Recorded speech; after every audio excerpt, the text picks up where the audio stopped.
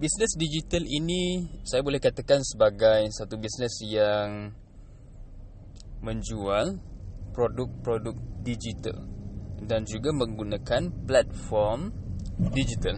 Apa maksud saya? Maksud saya, produk digital ini contohnya adalah seperti e-book ataupun electronic book, buku elektronik. Boleh jadi audio book, boleh jadi kursus secara online atas talian, boleh jadi rundingan yang dijalankan atas talian juga. Jadi senang kata, produk digital ini adalah produk yang tidak perlukan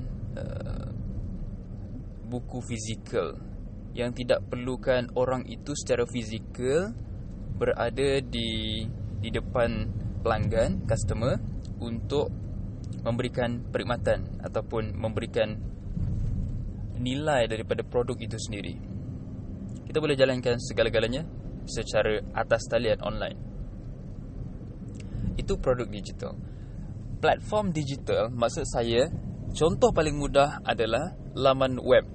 Dan seperti kita tahu, laman web ini ada bermacam-macam bentuk dan kegunaan dan fungsi. Contohnya laman web saya, farhantrubus.com itu adalah laman web. Tapi pada masa yang sama, dalam laman web yang sama, saya juga letakkan blog. Laman web yang sama, saya juga letakkan tips 60 saat saya, iaitu video-video daripada YouTube yang saya rakam sendiri. Pada yang sama juga, saya nanti akan memberikan e-book saya kepada siapa yang berminat untuk mendapatkannya. Saya juga ada berikan template percuma, dan saya juga ada berikan banyak lagi value ataupun nilai di situ.